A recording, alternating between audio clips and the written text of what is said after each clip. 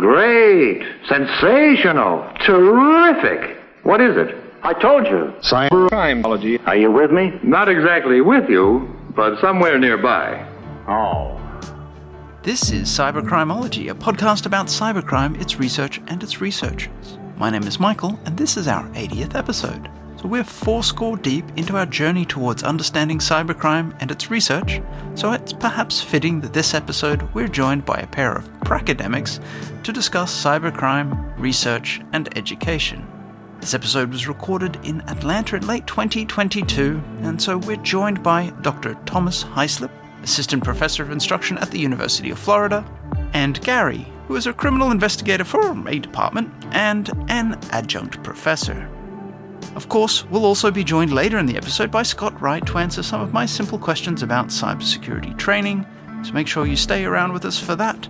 First though, let's sit down for a chat with Tom Hyslop. And I'm Gary. As we're just talking about higher education and cybercrime investigation. Do you think we're doing a good job now in supplying information to students and future workers within the criminal justice profession? The dilemma I see is you have cyber, and Gary and I talk about this a lot, where we're cyber guys, we're nerds, we're geeks, we love cyber, we're on the keyboard all the time. And then you have what we call cyber-ish. And we have a lot of people in the criminal justice area that are cyber-ish. Okay. So, and they're teaching and researching and talking about stuff that's more, juvenile deviance, do stuff online. Right. Where what I think is needed and what we talk about a lot from, because I retired as a criminal investigator doing cybercrime, and Gary still is we're not giving those people the skills they need to do those jobs. That's what I see. Yeah, there's a lot of attention on the research and why, and the idea that maybe if we can figure out where cybercrime comes from or how people grow up in the cybercrime world, that we'll be able to stop it. But the reality is we need people trained on how to find the crime that's happening, how to have the skills and the ability to go back and find the people actually committing the crime versus just understanding why they're committing it. Yeah, I think the dilemma is, so criminal justice departments, you don't have the computer scientists, the cybersecurity experts. We're starting to get some digital forensics people and people like Gary and I who have experience conducting cyber investigations, where people with a traditional criminal justice PhD, for example, might not have that background or experience, and they might not be able to teach those courses because they just don't know it. They're not the tech geeks that you need to teach those courses. Where do you think we should be pulling those people from? Like, do you think it's easier to teach them the geekery,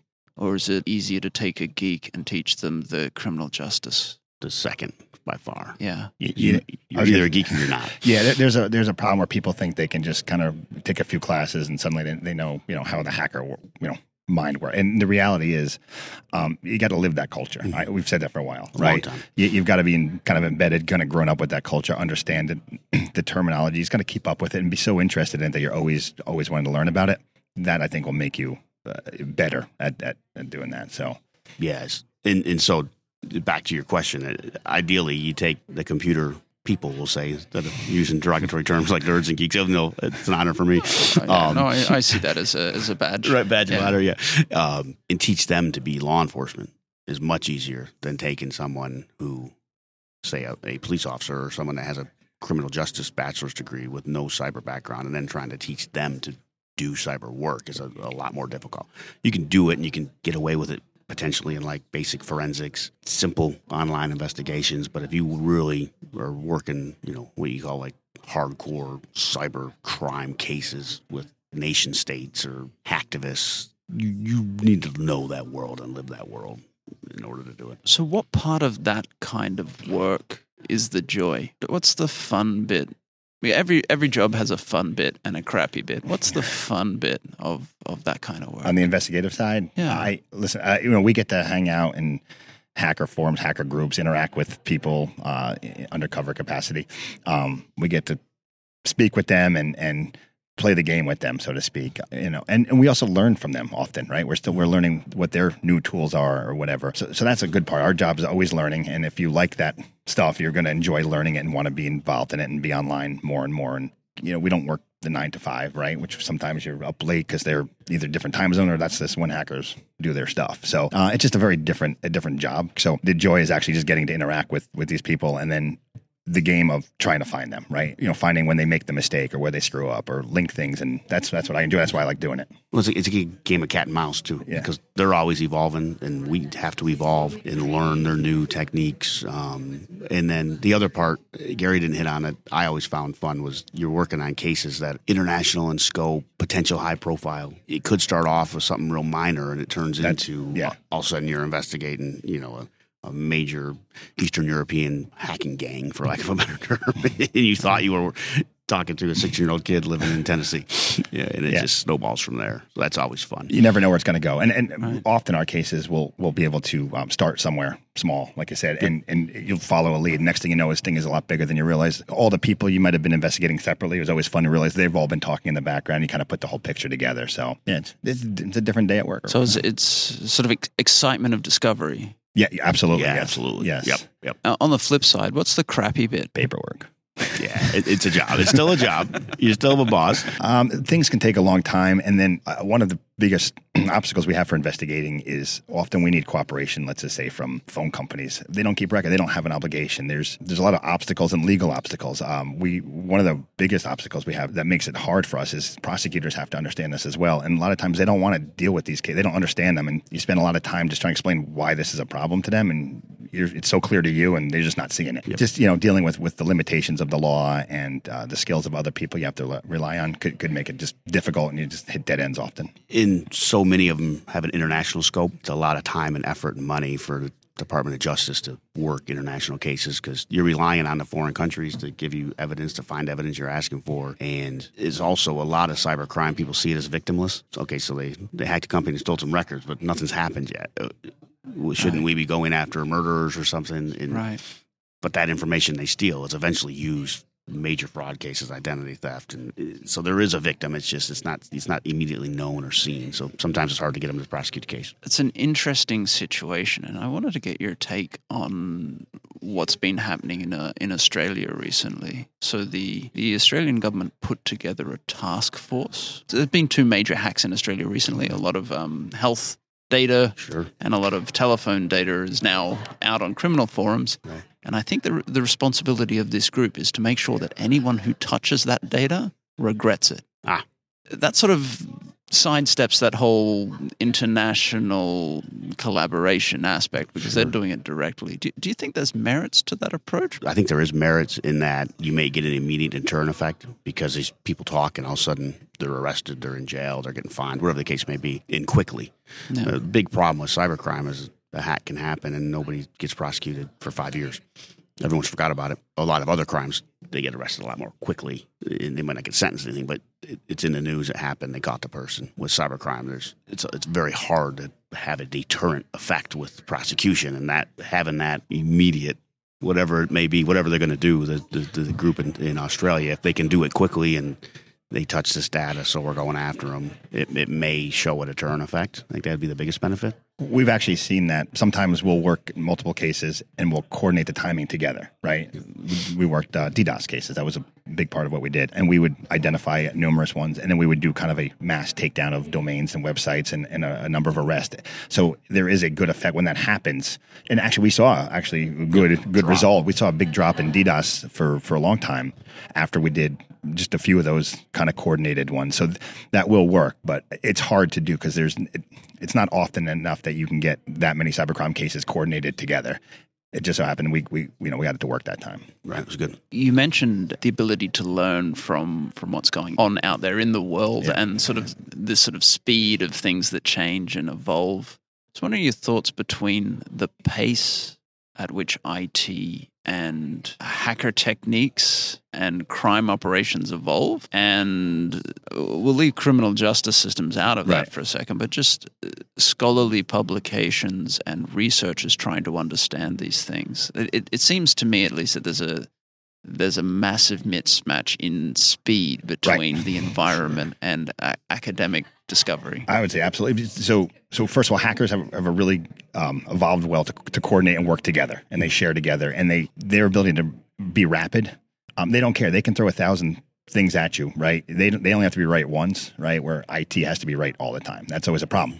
So they're constantly changing, adapting, coordinating with each other, and there's no formal process. There's no, paperwork they have to do. They just do it. Right. On the other side, IT, I would say, they've got to make sure whatever defenses they have aren't affecting current operating systems.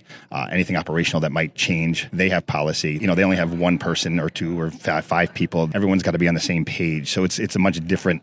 You're two different armies are battling. So one's a very kind of guerrilla warfare-ish, and the other one's trying to be a more professional army, if you will. Absolutely. And then you mentioned the research side. So if you're a cybersecurity, cybercrime researcher, you hear about an attack, an exploit, a technique they're using. You then got to go learn it. You got to go through IRB approval if you're going to set up a laboratory to do some research on that topic, and then you got to mimic it and get the data and then do the analysis and then get it published. It could be 18 months before it's out, and the hacker community has moved on, 10 times over since then. So right, so the hackers are the fastest. Your IT, the people they're attacking can move a little bit faster than the researchers are going to move the slowest, right? Then the last one's going to be criminal justice. The criminal justice system, they'll be way behind. Yeah. The researchers they're doing the research, but they got to react, get all the approvals, get everything done. It could be 18 months to 2 years. But then the research they're providing to the community, is it viable? Is it practical for law enforcement, for cybersecurity professionals? And the problem is, in a theoretical level, it may be, but on a practical, day-to-day working, there's a big mismatch there. There's a disconnect. I would say I think it's an issue is, hackers often are very targeted on what they're doing. So then if you're going to go back and research, you're basically just researching usually one targeted thing that I don't know if that helps a lot of other people. Like, right. You know what I'm saying? So it's a case of, again, you spend all this time researching a attack method or whatever, but maybe that was specific to something that no longer exists now because, Windows has been patched 10 times over and this doesn't exist. I don't quite see the value in that all the time. I don't know. True. That's interesting because scientists generally push for generalizable results. Like they want results that can apply to the greatest number of scenarios. But you're saying that the effort and time that it takes to generalize a result probably counterproductive because the entire context is probably gone and will never exist again. Correct. Yes. Yeah. Because again, if that big hack does happen, SolarWinds is a good case of a big hack that happened. People who have things at stake are going to make pretty quick adjustments, and now that's really not a factor anymore. And now by the time research gets it and publishes and does their thing, it's an interesting historical look, and you could learn something from it. But I just don't know how it applies to the practical today. How today's world would really be able to use that data so much. Do you see a difference between the kind of research that you do internally and the kind of research that happens in the academic setting? Oh, yeah. You think digital forensics, you think FBI agent working a case, and you have to figure out, how they got into a hack, for example. And so you're working with the IT department. It's the thing, you're doing internal research, you're doing some quick malware analysis, trying to figure out what happened, and then you just take that and move on. And the companies secure their networks based on that, where the academic research, it's going to be more, okay, well, why did they do it? You already know the how. And so from a historical perspective, it might be interesting and practical in that, why did this person do this? But is it going to be practical to the net defenders, the investigators? At that point, it's the time lag. Yeah, and I honestly don't do a lot of research for my work. So my research is the current threats. Yeah. And my research is far from official, right? It's my own investigative stuff. So so I see the same issue with the time lag in this world is just you can't do much with it. And one area I think where the social sciences could learn from, say, the hard sciences, especially with cybercrime, and then you got the computer science, cybersecurity people. The computer science, they focus not so much generalized, right? They're looking at a specific detection technique that they may be able to implement, and they do research on it, and they come out with it, and they say, okay, we think this is going to work, and then someone might take that and use it in a new next-gen firewall. But it's extremely practical. Where the social sciences, like you said, it's more, they're trying to generalize it to a population and say this is why something happened. But if they could look at maybe more specific, smaller sample sizes, and not try to generalize it, but just understand, DDoSes. But the motivation is usually money, right? In gaming, knocking people offline. But is there a way to look at a small slice of that versus trying to generalize big sample big change, but Yeah. it might be more practical. And I've seen approaches that are starting to, at least appear to me, to be starting to take this into account. But you think we might get benefit from taking cybercrime out of one bucket and starting to try and define the smaller cups that we should be putting it into? Yeah, I think absolutely. so. Yep. Yeah. Mm-hmm. You keep mentioning your world. What does your world look like? Like, I'm obviously not in your world. Right. I live in my own little world, and I quite like my little world. But how would you describe your perspective and your world in order that I could, at least attempt to see things from your perspective? So I'm when I say I'm talking about my world, I'm talking about like obviously my investigative world, right? The academics I like teaching, but my focus is the day-to-day investigations. So what it comes down to is like we'll see the current problem, we'll get reports of a defense contractor that's been hacked or something like that. We jump right into it. Like there's no trying to set up any analysis or just what's going on, what's the problem. We move quick. We try and get information. We get, some new hacking group. Now we got to go quickly research the hacking group. Who are they, or who's this new APT, Advanced Persistent Threat? Like is this for us it's important. Is this a nation state issue, or does this seem like a criminal activity that we more important to us? So we're moving faster. I'd say would be a good way, and it's much less organized, right? We're just kind of following leads wherever they might take us, and then just trying to again build cases from that point forward. So it's just, I think we just move faster. When I talk about my world, that part of my day is just much faster moving when it's going on. Yeah, I think it's changed a lot. I started investigating cybercrime in 1999. I'm old. And you had the .com world and the bust, and it was a Wild West back in the early 2000s. Like you mentioned, you were a network engineer, right? It was a lot different. Where now it's become so organized. The criminal organizations have really gotten into hacking from a monetary perspective. The ransomware is a big example. And so those are almost becoming more of you think about a traditional mafia investigation, right, or a biker gang investigation. Some of these cyber criminal organizations, that's what you're looking at. And so it's changing, but it's fast. And it's the coordination, though. As like Gary mentioned earlier, you're starting off with, you get a notification this person's hacked. You got to respond. You go look at it. And as you start working it, you may link, like, wait a minute, this was the same as the one from last month. Okay, these seem like they're related, and it could lead to, all of a sudden, you're dealing with an organization that's targeting specific sectors of the economy for whatever reason. And then it becomes an organized crime case almost, which are big cases. No, exactly like you said. It's changed. I've been doing it for about 15 years now. Even I've seen the change in the past 15 years. It's gone from the smaller crimes, the more just trying to steal credit card data, to full-on organized crime organizations where they're trying to, like, they have a plan. They want to steal defense data, and it's probably a foreign country, and they're organized. They're hard to work. They hide themselves better. The technology's made it easier for them to hide online. So it's definitely changed a lot. When you take the Cohen-Mandiant term, right? Advanced Persistent Threat, APT. Right. It is. I mean, they'll keep going until they get in. It's not just a one-off hacker who didn't get any, moves on to another target. If they want that specific data, they're just going to keep coming, and they'll work at it for years till they get in. Yeah. It's a tough world to be a cybersecurity professional, that's for sure. And the data they're going after varies so much, right? So whether it's the credit cards, or they want personal information, or they just want database records, or they want to get into a industrial control system, there's such a wide variety of reasons they're doing it now. That's we're back to our challenges. Sometimes you don't even know why they're doing it. I always think back to the pipeline. What was the Colonial pipeline hack? They had to shut it down, and it was a ransomware attack on the billing system. So they couldn't tell who was taking what oil, so they had to shut it down. Yeah, we talk about that actually in my class, that one, because there was a classic criminal attack. They were just doing a ransomware attack against the company. Turns out they hit the billing system of a big oil company. The pipeline company can't bill their clients. So they got to shut the whole pipeline down, and the country goes into a brief panic, right? And then you oil on the East Coast, right? So you act like what would a terrorism type of attack started from someone who wanted some money. Yeah, they were going to blackmail them with ransom to turn to release their data. And from an investigative point of view, it becomes an issue of like cyber crime versus like cyber warfare. That becomes like a counterintelligence issue that's totally different. Who investigates it and who works it and how we work it. And then it gets, I think this came out of Russia, the Colonial Pipeline. So then it becomes a diplomatic issue away from the criminal side. So things have changed drastically in the last 15 years for sure. Yeah, absolutely.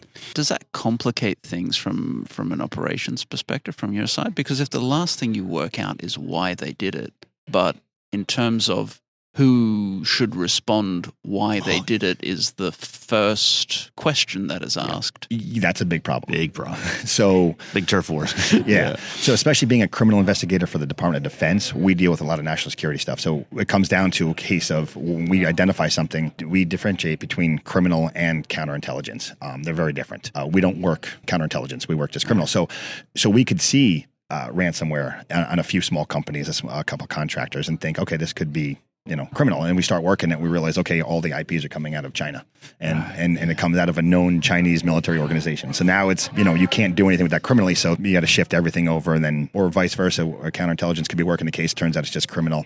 They have to shift it over. So, and there's I don't say turf wars, but there's a lot, everyone wants their. They have their mission. They want to do it. Yeah, everyone wants to do it. And so, that's still being worked out at this time, even after years and years of doing this. Who's in charge is still often a question. In a lot of those criminal organizations, they know this, and the nation states know this. And so we've seen, in the last few years where foreign state wants to steal, a military design, say, of a plane, something generic. Well, they'll hack in, they'll steal it, and then they'll put ransomware on the system and encrypt everything and walk away. So now you're coming to what you think's a ransomware investigation.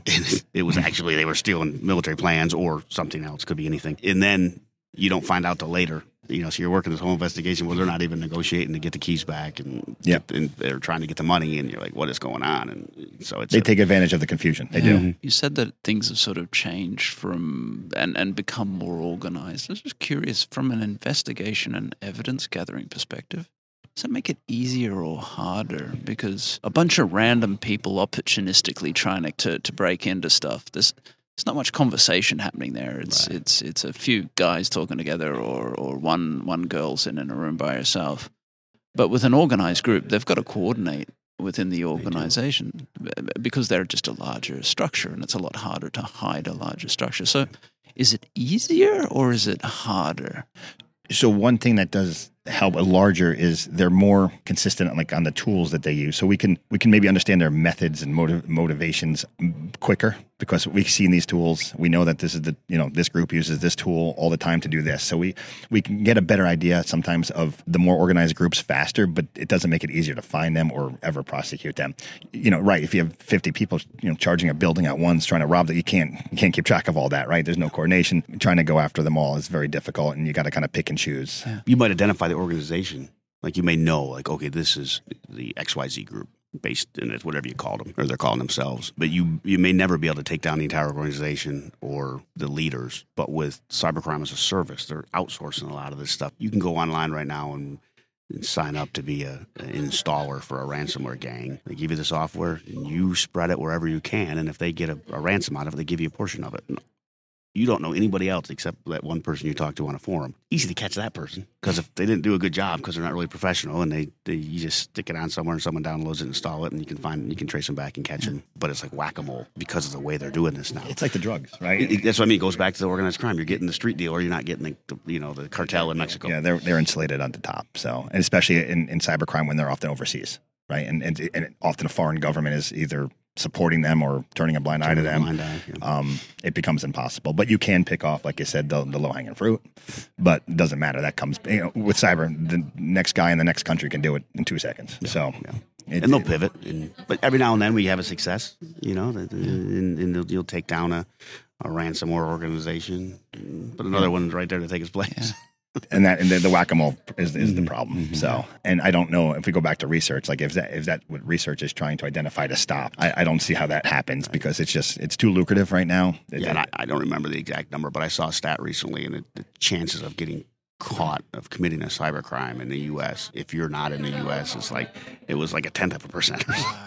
So what's the deterrent? If I'm a kid sitting in, say, the Ukraine, you need some money, I'll spread this software. Yeah. And they give you some money. It's sad, but it's the reality. The whole cybercrime as a service is actually probably the latest and greatest of our challenges because now anybody can be a cyber criminal. If you're a good developer, they'll pay you to help them write new malware. And you just write it, get paid regular money, give it to them, and walk away. We had a researcher on recently, Dr. Paket Kluston, who's done research on legitimate industries that support crime, like the provision of website services or software or things like that. Is that something that you see? You see people? Yes. Yeah. So we have Bulletproof Hosting, if you're familiar with the term. Those are the hosting companies that don't care what's going on there. You have developers who just you can go to any of these websites now. You hire a developer for a couple bucks to do one particular project if they're good, and they don't care what they're doing. They're just getting paid for their thing. So there's a lot of outsourcing going on with cybercrime. And there's a good chance, too, like the developer, we have no idea who that developer is. We probably never will. Right. All we're going to see is these people installing it, traking it back to, the Bitcoin and the payments and stuff, but that developer got paid and left. And he'll be available for the next gang that needs them. Yeah. Oh, yeah. Yeah. We sort of identified the difference in speed between academia and what you do on the day-to-day.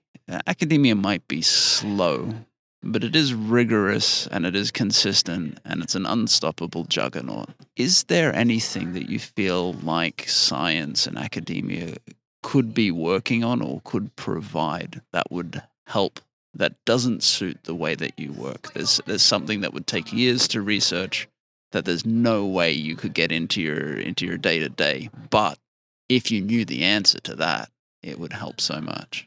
Isn't that a direct answer? But I think the best thing that could happen is the government's giving real cybercrime data to the researchers.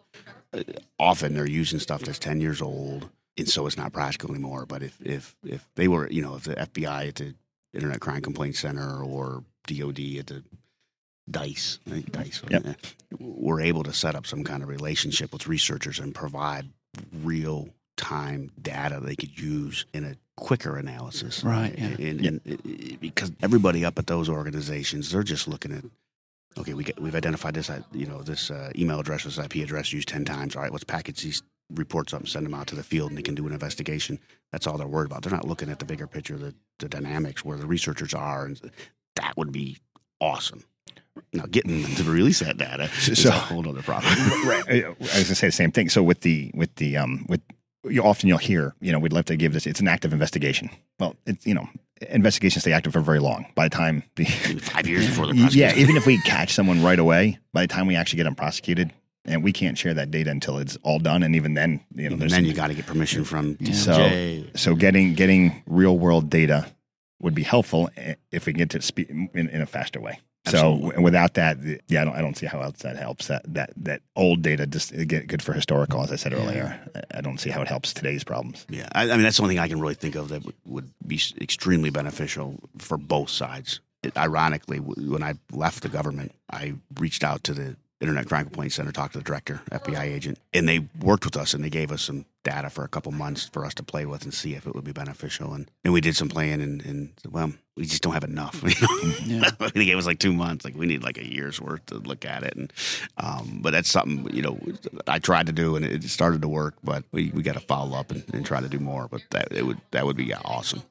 So if we could give academics access to the fire hose so that they could, rather than just putting out fires, they could stand back and say, well, there's probably arsonists over here. That's it. There's so many people who want to do this research that, we don't, internally, there's not enough people investigating to do all of this. Just do the investigations. Yeah. So there's so many people that if you fed all this data out, it would be probably helpful. Yeah. But I don't see that happening because of just laws and privacy concerns and just active investigations you're trying to work. So I know some European countries have done it though.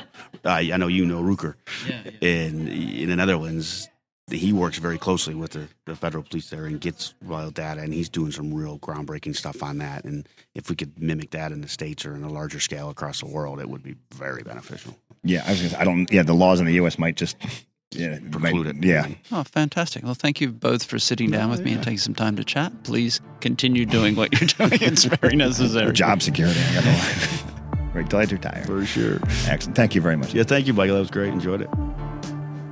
If you're involved in cyber, you're often expected to answer questions on everything from whether we should worry about potato attacks to what is the airspeed velocity of an unladen spy balloon. The best way to get ahead of those wild questions is to ask an expert, and we happen to have cornered an expert in cybersecurity training. Scott Wright has been a security professional for 20 years, specializing in security awareness and compliance, and is the founder of ClickArmor.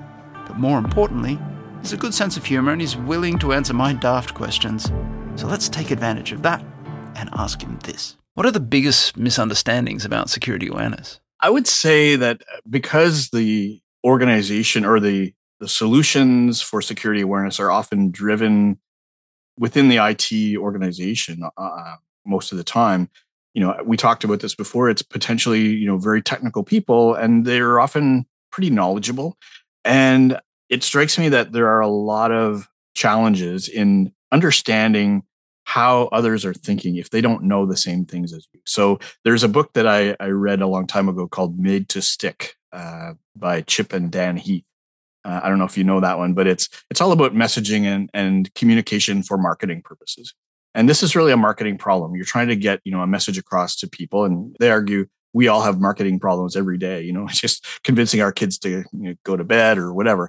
But the book Made to Stick is about how to create good messaging. And so one of the things they mention in the book is that somebody did some research and they took some nursery rhymes, that have, a rhythm and a tune and words. And they asked people to recognize them only by the rhythm. So you'd clap out, Mary Had a Little Lamb or something like that. And almost nobody got any of them right because it's just so hard to reconstruct the full nursery rhyme from just the rhythm.